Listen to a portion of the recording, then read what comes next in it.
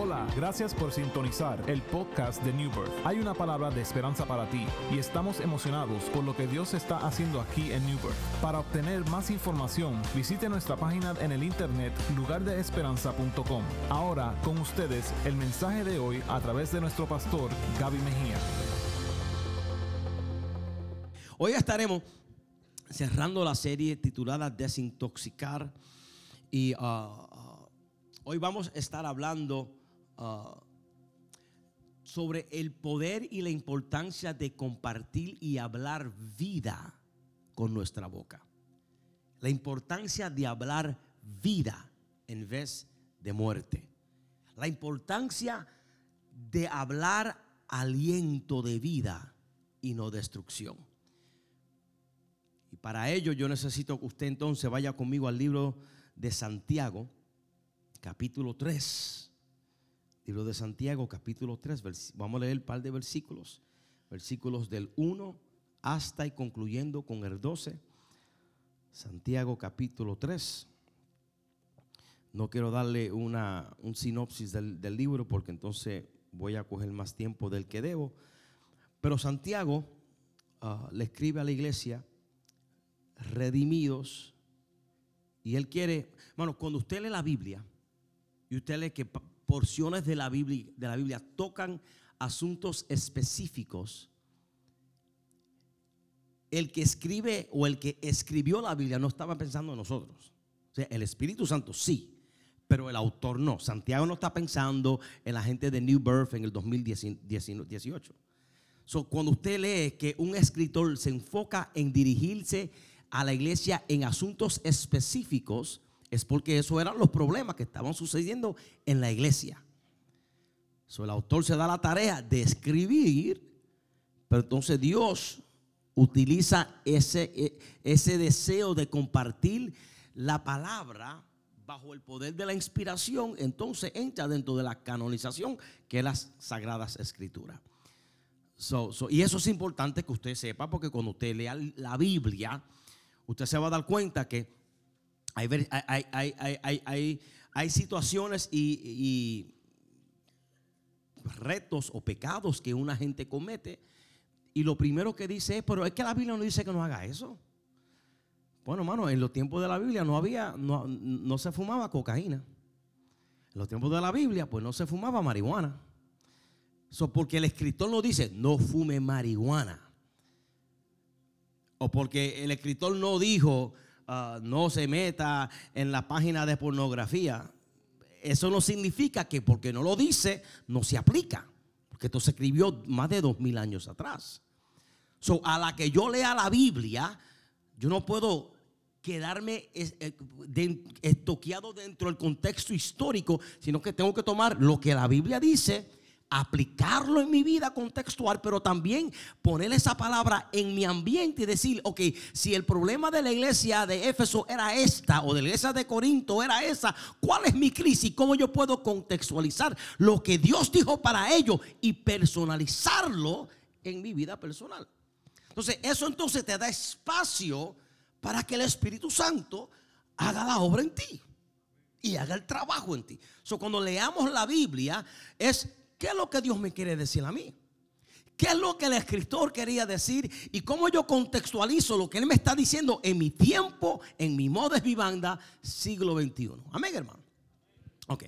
Hablando vida en vez de muerte. Santiago capítulo 3, versos 1 al 12. Dice: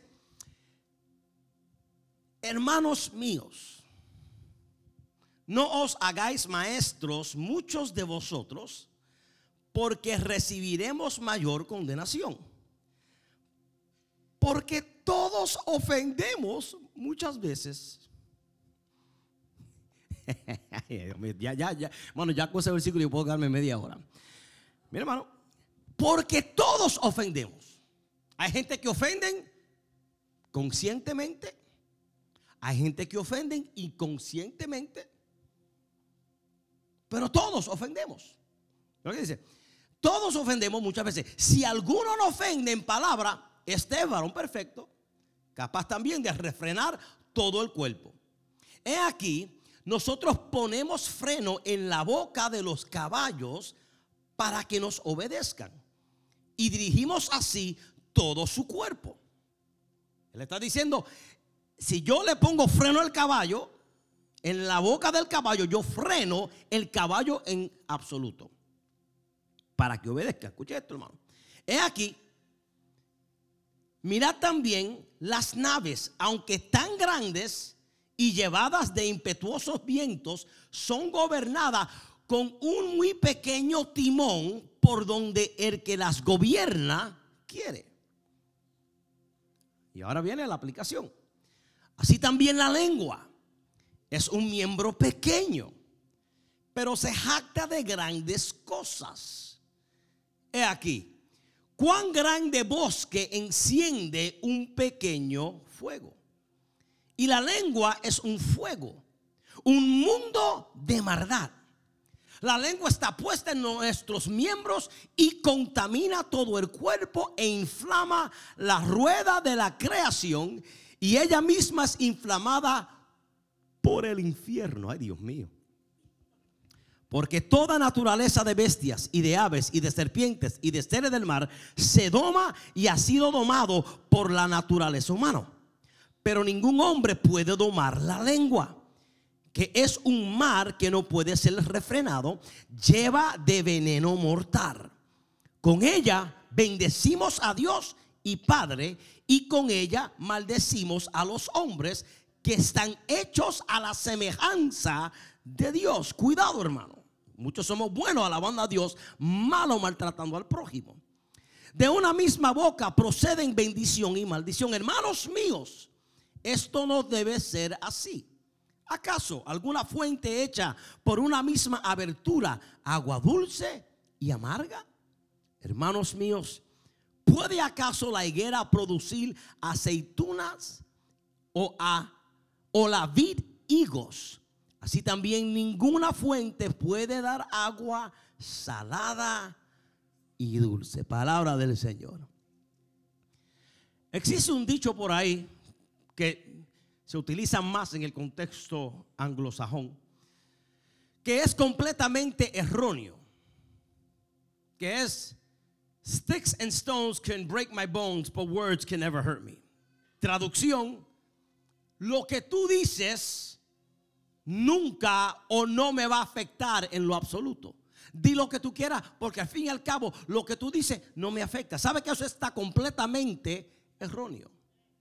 Hay palabras que nos inspira, hay palabras que nos transforma, hay palabras que nos ayudan. Yo recuerdo, hermano, cuando yo recibí el llamamiento de parte de Dios, y yo sabía en mi corazón que Dios me llamó al pastorado. Me acuerdo como si fuera hoy.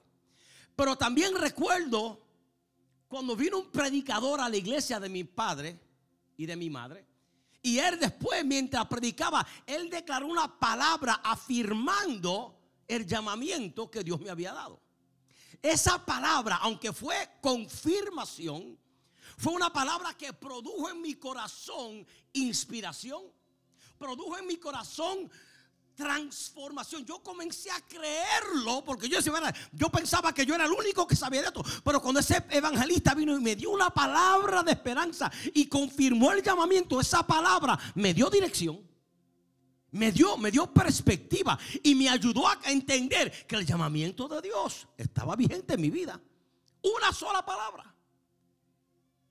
Yo quiero dejarte saber, Gaby, que tú fuiste creado para ser pastor y el llamado pastoral sobre tu vida, y te he traído hasta este momento para prepararte, y no me olvido ese escenario, porque esas palabras transformaron mi corazón, me inspiraron, me ayudaron. ¿Por qué? Porque las palabras son poderosas, hermanos. Proverbios capítulo 18, versículo 21 nos enseñan que las palabras tienen el poder para dar vida y para dar muerte. Dice la Biblia que el poder de la vida y la muerte está en la lengua. ¿Y cómo yo corroboro eso, hermano? ¿Qué dice la Biblia en el libro de Génesis? La Biblia dice que cuando Dios creó el mundo, Dios abrió su boca. Dios creó los cielos y la tierra y hizo la expansión dentro de la tierra por medio de su palabra. Las palabras, hermano, pueden destruir o pueden construir. Las palabras pueden edificar o pueden distorsionar. Y yo quiero que usted sepa, hermano, que aunque usted lleva en la iglesia 5, 20, 30 minutos o 30 años, hay poder en sus palabras, hermanos, en su familia. Si nosotros nos damos a la tarea de entender el poder de las palabras que salen de nuestra boca hacia nuestros cónyuges, hacia nuestros hijos, en nuestro lugar de trabajo, en nuestro lugar social, el poder de las palabras. Por eso, hermano, yo soy el tipo de persona que me gusta refrenar la boca, porque yo sé que todo lo que sale, hermano, yo no lo puedo retener para atrás. Todo lo que salga de la boca, ¿qué dice la Biblia? Mis palabras no tornan atrás vacía, sino que cumplen el propósito, ¿verdad? Así también son tus palabras. Es como el cónyuge que le dice a la esposa: ay, tú eres fea, tú eres gorda, tú eres horrible. Entonces tú le compras unas flores para pedirle perdón, y tú piensas que unas flores va a remediar lo que tú le dijiste en su corazón. Yo te odio, no sé por qué me casé contigo. Con tantas mujeres que tenía, me casé contigo. Y tú piensas que porque la llevaste a comer a Kentucky Fried Chicken,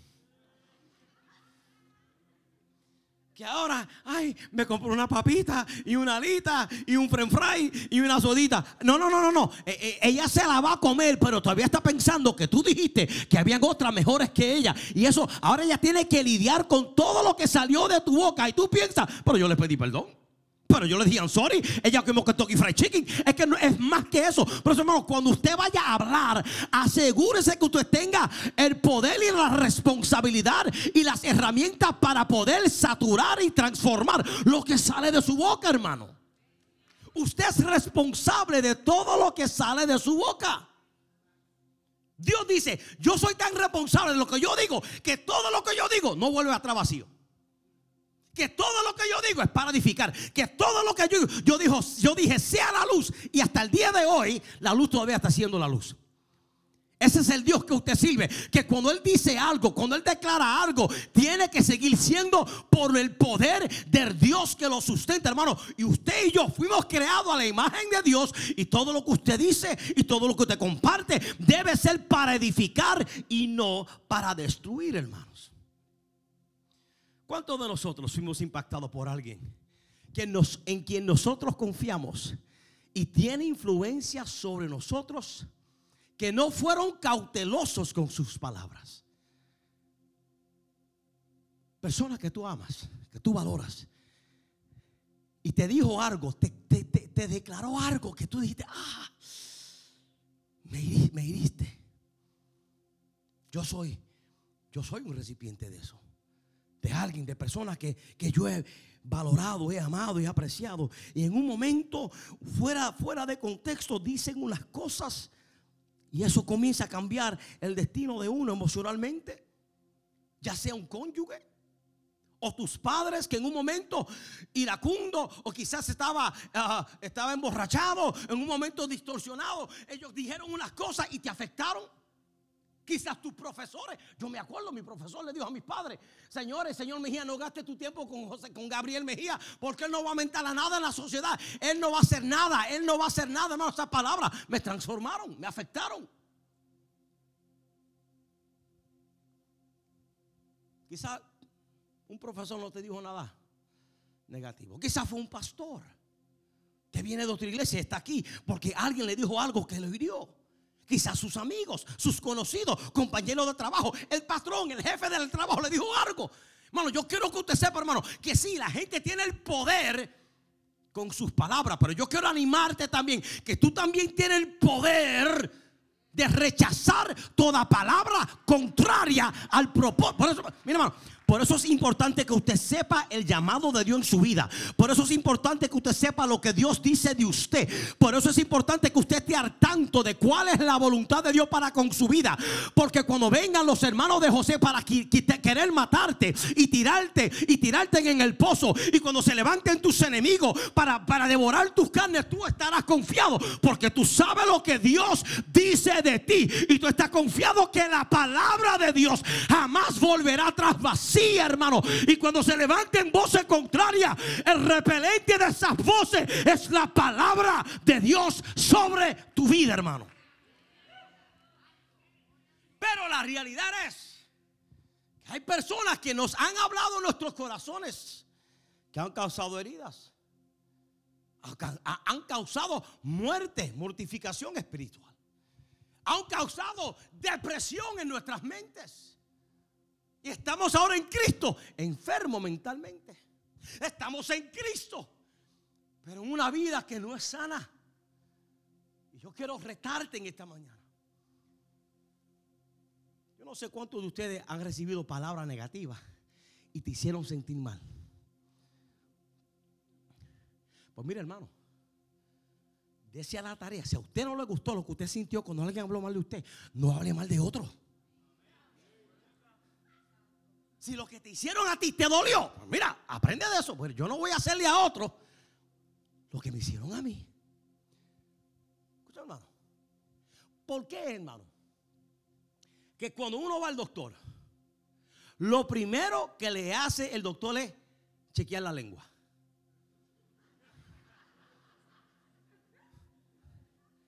Me duele la barriga. Ven, abra la lengua y tú ahí. Y él te mete el palito ahí. ¿Por qué, hermano? Porque lo primero que hace el doctor es chequearte la lengua. Imagínate que en la iglesia sucediera lo mismo. Ay, yo no quiero moverme en la iglesia. Y ya te da. Espera acá, hermano, abre la boca. Imagínese eso, hermano. El ministerio de tic-tac sería rico aquí. ¿Por qué, hermano? ¿Por qué él quiere que tú hablas la lengua? Porque él puede diagnosticar enfermedades simplemente mirando tu lengua. Si tu lengua está seca, si tu lengua tiene una roncha en la parte de atrás, donde está la tonsil, la amígdala, por ahí atrás, la amígdala. O sea, él puede mirarte la boca y determinar, ok, el problema de tu fiebre es ese.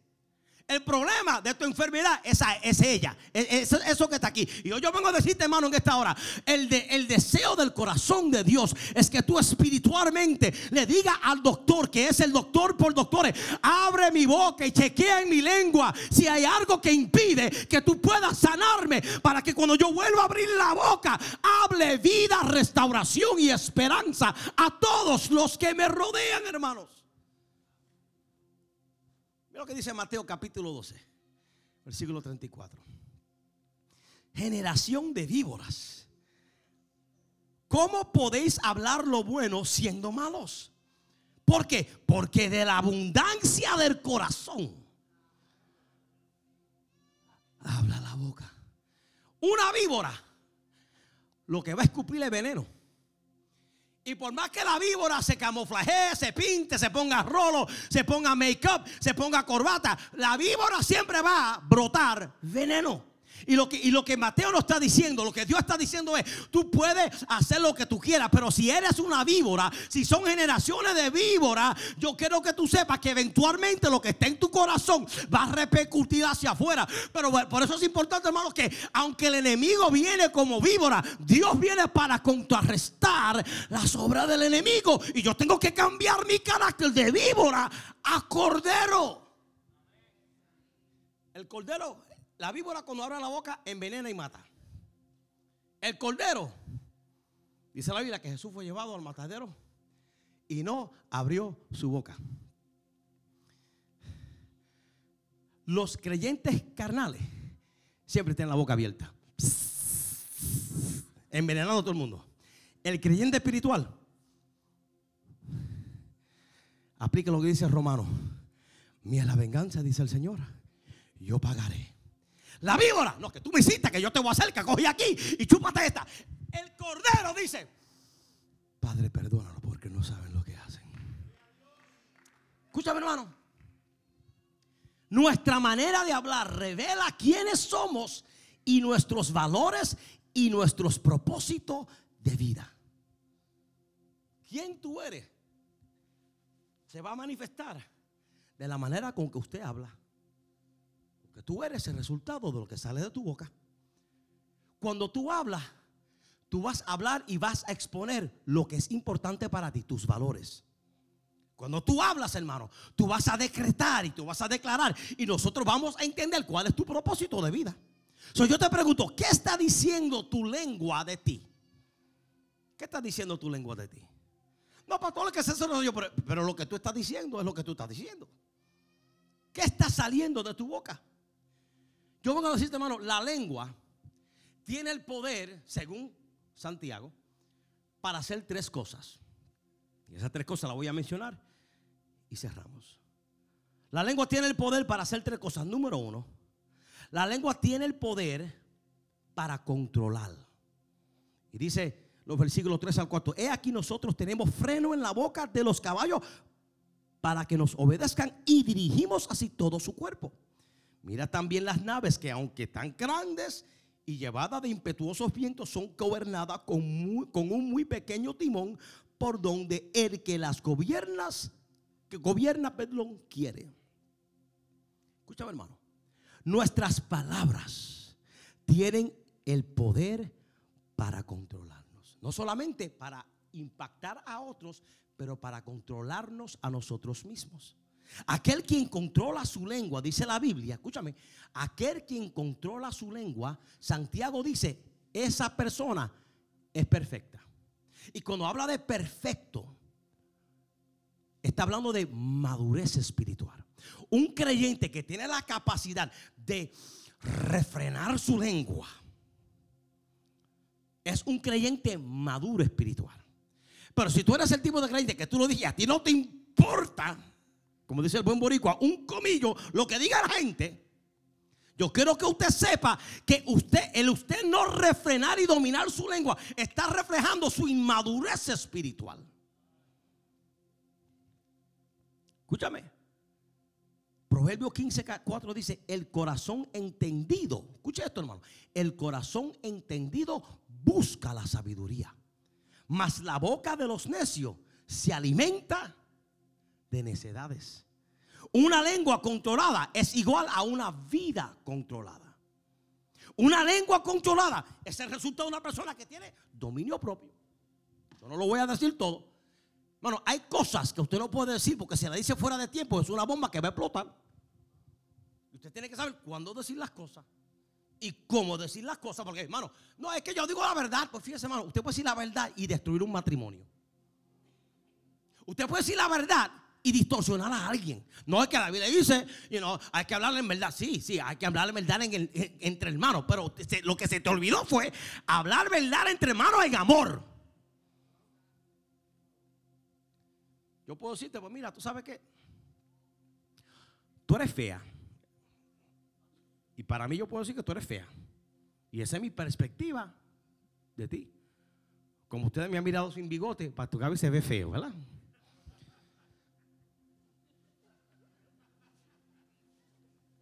Ay, Pastor Gaby, no te afeites. ¿Por qué te afeitaste?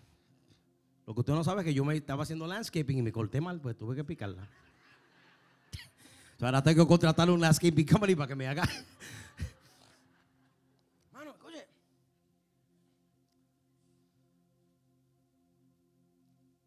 Y yo puedo decir lo que para mí es una verdad. Eso no me gusta. Eso es feo. Eso es horrible. Pero si yo lo digo así bruscamente, eso va a impactar. Pero imagínese si yo digo, mira, en vez de decir tú eres gorda o tú eres gordo, mira, ¿qué tal si vamos a correr un día de esto por ahí? Chicos, yo quiero ejercitar. Únete conmigo. ¿Qué es lo que le estoy diciendo?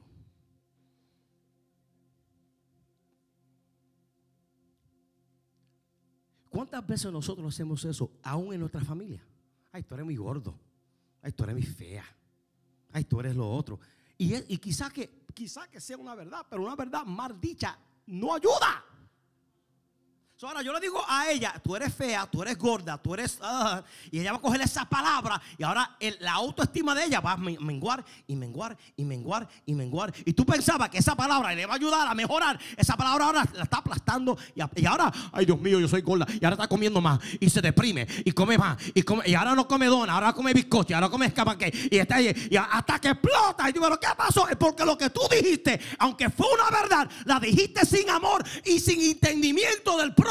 Y ahora está en una... Por eso, hermano, cuando usted hable, cuidado con lo que salga. Refrene esa lengua antes de hablar. Porque una lengua controlada es una vida controlada, hermano.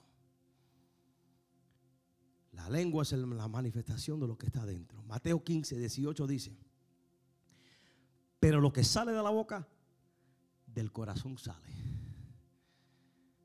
Y esto contamina al hombre, porque del corazón salen los malos pensamientos. Del corazón, de lo que tú le dices, Señor, toma mi corazón. De ahí es que salen los malos pensamientos. Los homicidios, los adulterios, las fornicaciones, los hurtos, los falsos testimonios, las blasfemias. Todas esas cosas, dice Cristo en el Evangelio según San Mateo, que salen del corazón. Quizás usted no está adulterando, quizás usted no está fornicando, quizás usted no está dando falsos testimonios, pero la pregunta, o blasfemando, la pregunta es: ¿qué es lo que usted está haciendo? Que se puede añadir en este versículo, que es el resultado de lo que está saliendo de nuestra boca, hermano. Ahora, ejemplo de cosas pequeñas que controlan. Santiago nos da 3 ejemplos. Dice que el freno hace que el caballo obedezca. Hermano, un caballo en comparación a un hombre, el caballo es mucho más fuerte, potente que un hombre. Cuando usted compara la masa de músculo, la velocidad de ambos, el caballo puede correr más rápido que el hombre, tiene más ímpetu que el hombre. Pero ¿qué tiene el hombre que el caballo no tiene? El hombre tiene la capacidad de dominar al caballo cuando le mete en la boca un frenillo. Y por más fuerte que sea el caballo, le pone el frenillo aquí en la parte de atrás y le da una presión aquí atrás al pobre caballo, que lo único que el hombre tiene que jalarlo para atrás, y el caballo, por más fuerte que sea, se mantiene en obediencia. Suena como un caballo, ¿verdad? Y el caballo quiere, hermano, el caballo fue creado para correr. El caballo fue creado para ser un caballo silvestre. Pero cuando viene el hombre y le pone el frenillo en la boca y lo haga, no, quédate aquí sujetado. Así tenemos que hacer con la lengua, hermano. Antes de tú abrir la boca y que la lengua comience a correr por toque y simi, agarra esa lengua, refrénala bajo el poder del Espíritu, para que lo que salga de tu boca sea transformación, hermano. Santiago dice, no habla del freno del caballo, pero también nos habla de un timón. Un timón que anula el poder de otra cosa. Un timón de un barco es pequeño en comparación de la nave, pero el capitán puede controlar la nave entera simplemente agarrado del timón. Y de esa manera es que Dios nos está diciendo: yo veo la lengua de esa misma manera. Tú eres el barco, tú eres el caballo. Hay cosas poderosas que tú puedes hacer, pero si tú no controlas el timón, si tú no controlas y frenillas la boca del caballo, vas a perder el control de las cosas que tienes. Y el último ejemplo que Santiago nos da, él nos habla de la chispa. Él dice que una chispa de fuego puede encender todo un bosque. Todo fuego comienza con una chispa de fuego. Todo incendio comienza con una chispa de fuego. Y destruye cantidades grandes de recursos, según Santiago 3:5. Son consejos prácticos en cómo controlar la lengua, hermano. Te voy a hacer varias preguntas. ¿Cómo yo controlo lo que sale de mi lengua? Mira esto, hermano. Yo controlo lo que sale de mi lengua cuando yo comienzo a pensar antes de hablar. Cuando yo comienzo a pensar, por eso la Biblia dice, Si hay algo que tú quieres pensar, mira, todo lo bueno, todo lo justo, todo lo honesto, todo lo perfecto, todo lo amable, todo. Piensa en eso. Y antes y después de pensar, ahora habla. Escúchame. Lo que voy a decir, estas son cosas que tengo que pensar antes de hablar. Lo que voy a decir es cierto antes de decirlo. Porque mucha gente contamos bochinches y mentiras. Suena bueno, pero no es verdad. Y si es verdad, lo estoy compartiendo en amor con el fin de transformar a alguien, o lo estoy diciendo porque así que soy yo. Si no te gusta, no te lo comas. No. Tengo que preguntarme antes de hablar, ¿lo que te voy a decir es verdad o es mi opinión? Pregunta número 2. ¿Lo que voy a decir va a ayudar a otras personas? ¿O solamente el beneficiario de lo que voy a decir soy yo? Pregunta número 3. ¿Lo que yo voy a decir va a inspirar a los demás? Pregunta número 4. ¿Lo que voy a decir es necesario decirlo? ¿Vale la pena decirlo? ¿Va a cambiar? ¿Va a mejorar el ambiente? Lo que yo voy a decir es verdad. Lo que yo voy a decir es bondadoso. Ahora, cuando tú te haces esas preguntas antes de hablar, ahora tú dices, ¿sabes qué? No vale la pena decir esto. ¿Sabes qué? ¿Sabes qué? No, esto no es importante. Porque lo que yo voy a decir, quien se va a sentir bien soy yo. Y como yo tengo que ocuparme de mi prójimo y tengo que amar a mi prójimo como a mí mismo, pues entonces yo voy a refrenar lo que yo quiero decir, porque lo que quiero es edificar con mis palabras y no destruir. Tengo que, número 1, entender que la lengua tiene el poder para controlar. Punto número 2. La lengua tiene el poder para destruir, según los versículos 5 al 8. Santiago nos dice que la lengua puede corromper una persona por completo. Yo no sé, hermano, hay gente, en inglés se llaman compulsive liars, mentirosos compulsivos. Y eso es que esta gente son tan mentirosas que ellos creen la mentira que ellos dicen. Porque viven en una mentira, en una falsedad, hermano, que ahora ellos mismos se creen la mentira. Escúchame, hermano. Una lengua mal usada tiene el poder para destruir, hermano. Para destruir. Y te puedo dar ejemplos bíblicos de gente que usaron la lengua para causar destrucción. Santiago nos dice que la lengua puede corromper una persona por completo. Y él lo compara, hermano, con fuego, hermano. Porque el fuego tiene poder inmenso, hermano. Y el fuego puede ser usado para destruir, pero también el fuego puede ser usado para bien. Y obviamente, cuando Santiago está escribiendo esto, no hay estufa, no hay calefacción, no hay heater. Él está hablando, mira, el fuego puede destruir, pero Santiago sabe que el fuego también puede calentar y puede traer un ambiente en el hogar de warmth, de calor, ahí está. Y así es el fuego, hermano. El fuego puede, hermano, yo no sé usted, pero una comida fría, yo no como comida fría. La comida fría sabe mala para mí. Hay que calentarla, un buen asopado. Ay, Dios mío. Aquí hay una hermana, y no voy a mencionar su nombre, la hermana Tomasa, que hace un sancocho. Ay, Dios mío. Mira, ya se me ahogó la boca. Pero ese sancocho frío yo no me lo como. Porque el sancocho frío está espeso. Está así, enclenco. Pero cuando tú le metes fuego a ese sancocho y comienza ay, Dios mío, ay, santo Dios. He visto su gloria, caí de rodillas. La lengua tiene el poder como fuego para mejorar una cosa o para destruir, hermano. El mismo fuego que usted usa para cocinar y la comida es buena, métele el dedo a ese mismo fuego para que usted vea. Métele el dedo al fuego. Ese mismo fuego que usted usa para cocinar el café y la leche, ay, qué rico está. Métele el dedo a ese fuego para que usted vea. Cómo yo uso mi lengua determina la capacidad del fuego que está en mí. ¿Voy a usar mi lengua como fuego para edificar o voy a usar mi lengua como fuego para destruir y quemar? Un fósforo es pequeño, hermano, pero puede producir un incendio feroz. Santiago dice que la lengua es el mundo de iniquidad. Santiago nos está diciendo que si queremos bregar con la lengua, tenemos que bregar con el corazón primero. Y el Señor tiene y quiere controlar en nosotros el hombre interior. Por eso, hermano, cuando usted acepta a Cristo, Él viene al corazón.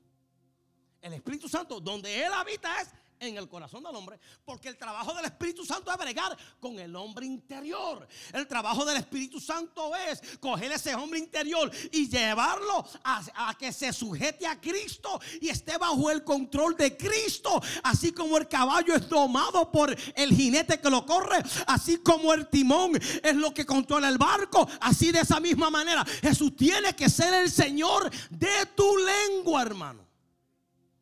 Jesús dijo: de la abundancia del corazón habla la boca. Así que, hermano, eventualmente tú declararás aquello que inunda tu corazón. Eventualmente lo que tú piensas es lo que va a salir. Ahora, ¿por qué es que en ocasiones somos inconsistentes con nuestra lengua? Porque en ocasiones nuestra relación con Dios es distorsionada. Déjeme rebobinar eso. ¿Sabe por qué muchas veces nosotros tenemos problemas en ser consistentes con lo que sale de nuestra boca? Porque nuestra relación con Dios es inconsistente. Yo no puedo estar hablando en lengua ahora mismo y simultáneamente hablar malas palabras. Y sí que manda y rompo a hablar malas palabras. Bueno, yo escuché un video de alguien que lo hizo, pero eso es otra 20 pesos. Es imposible, hermano. Yo no puedo estar hablando en lenguas, en el espíritu, y pensando en pornografía. Yo no puedo estar hablando en lengua y pensando en codiciar la mujer de mi prójimo.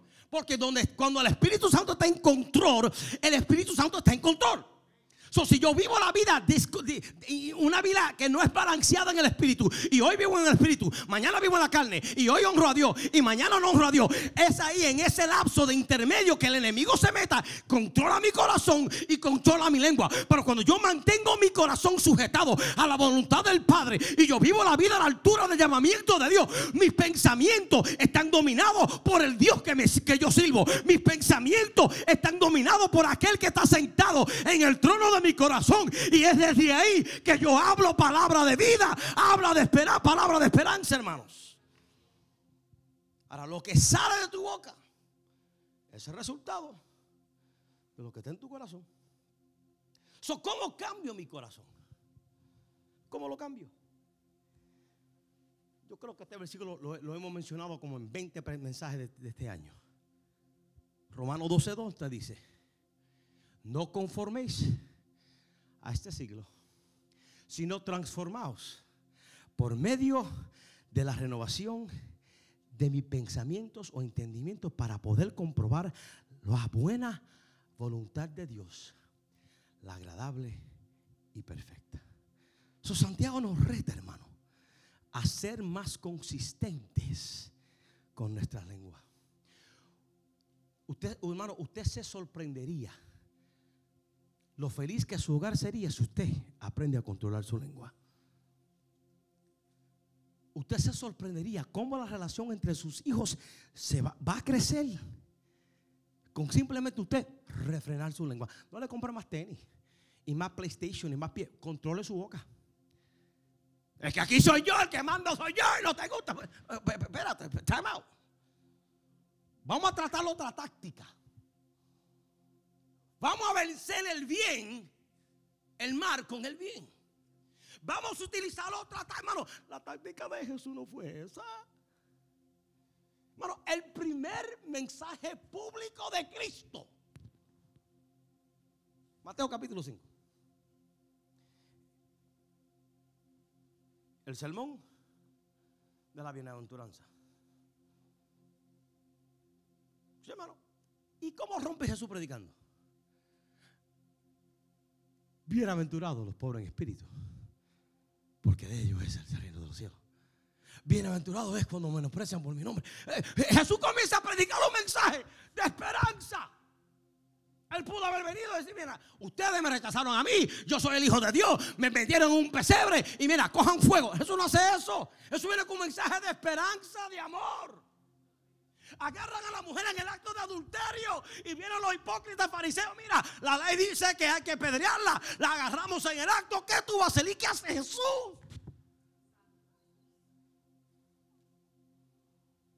Escribe en la tierra y mira a la adúltera y dice: mamita, ¿a dónde están los que te acusaron? Ella se mira a su alrededor y dice: no están aquí. Y él le dice: ¿sabes qué, mi amor? Eso no está en la Biblia, eso lo digo. ¿Y sabes qué? Yo tampoco te condeno. Pero mira lo que le dice, mira lo que le dice. Le dice: vete perdonada, vete y no peques más. Que él, al decirle no peques más, ¿qué le estaba diciendo? Que era una pecadora. Él no dijo: tú eres una pecadora. No, le dijo: mamita, yo tampoco te condeno, vete, no pegues más. Le dijo la verdad, pero se lo dijo en amor. Y cuando todos abandonaron a Cristo en la cruz del Calvario, ella estaba ahí con la mamá de Jesús, ahí. Así que estos son los pronunciamientos de Santiago sobre la lengua.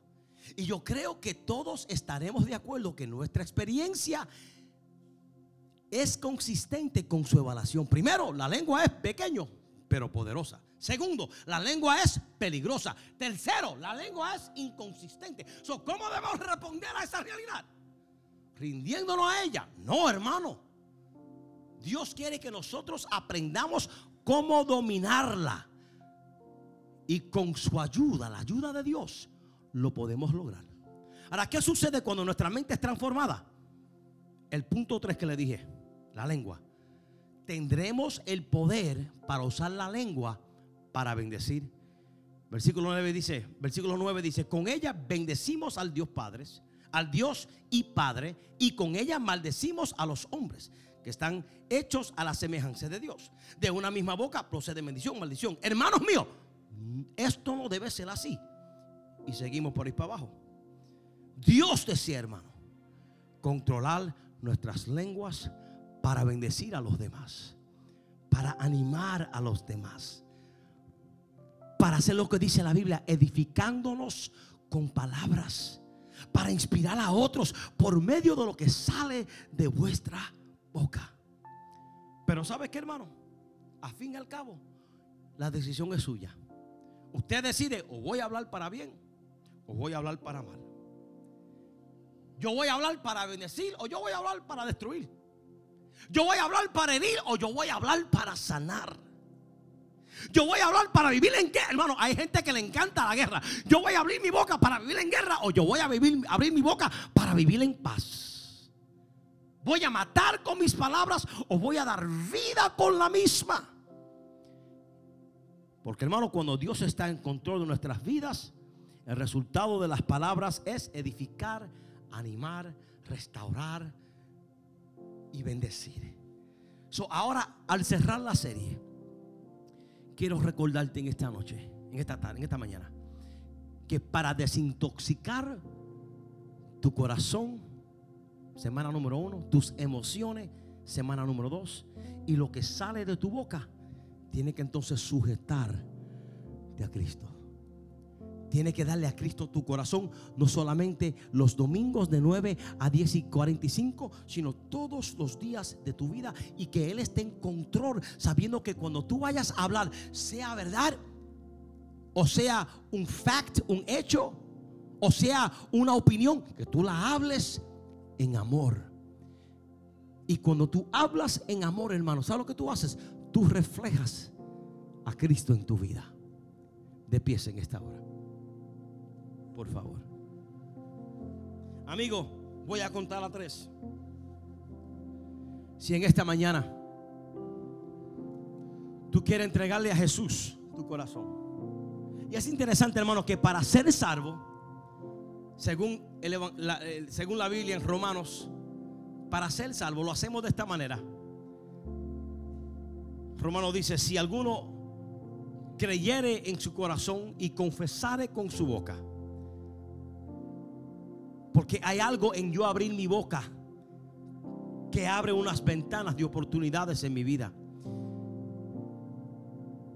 Y si tú crees que hoy Dios tiene el poder para ayudarte a crecer e ir en dirección de lo que Él tiene para contigo, yo quiero darte la oportunidad que tú recibas a Cristo como yo lo recibí un agosto 16 del 1989. Como casi todos nosotros lo recibimos en algún momento de nuestra vida. Alguien nos dijo la verdad de Cristo y nosotros respondimos a ella declarando con nuestra boca que Cristo es el Señor, y lo invitamos a Él para que se siente en el trono de nuestro corazón. Esperamos que este mensaje te haya inspirado. Como Lugar de Esperanza, nuestra iglesia está comprometida a alcanzar a nuestra comunidad. Si deseas más información sobre New Birth, visita nuestra página en el internet lugardeesperanza.com.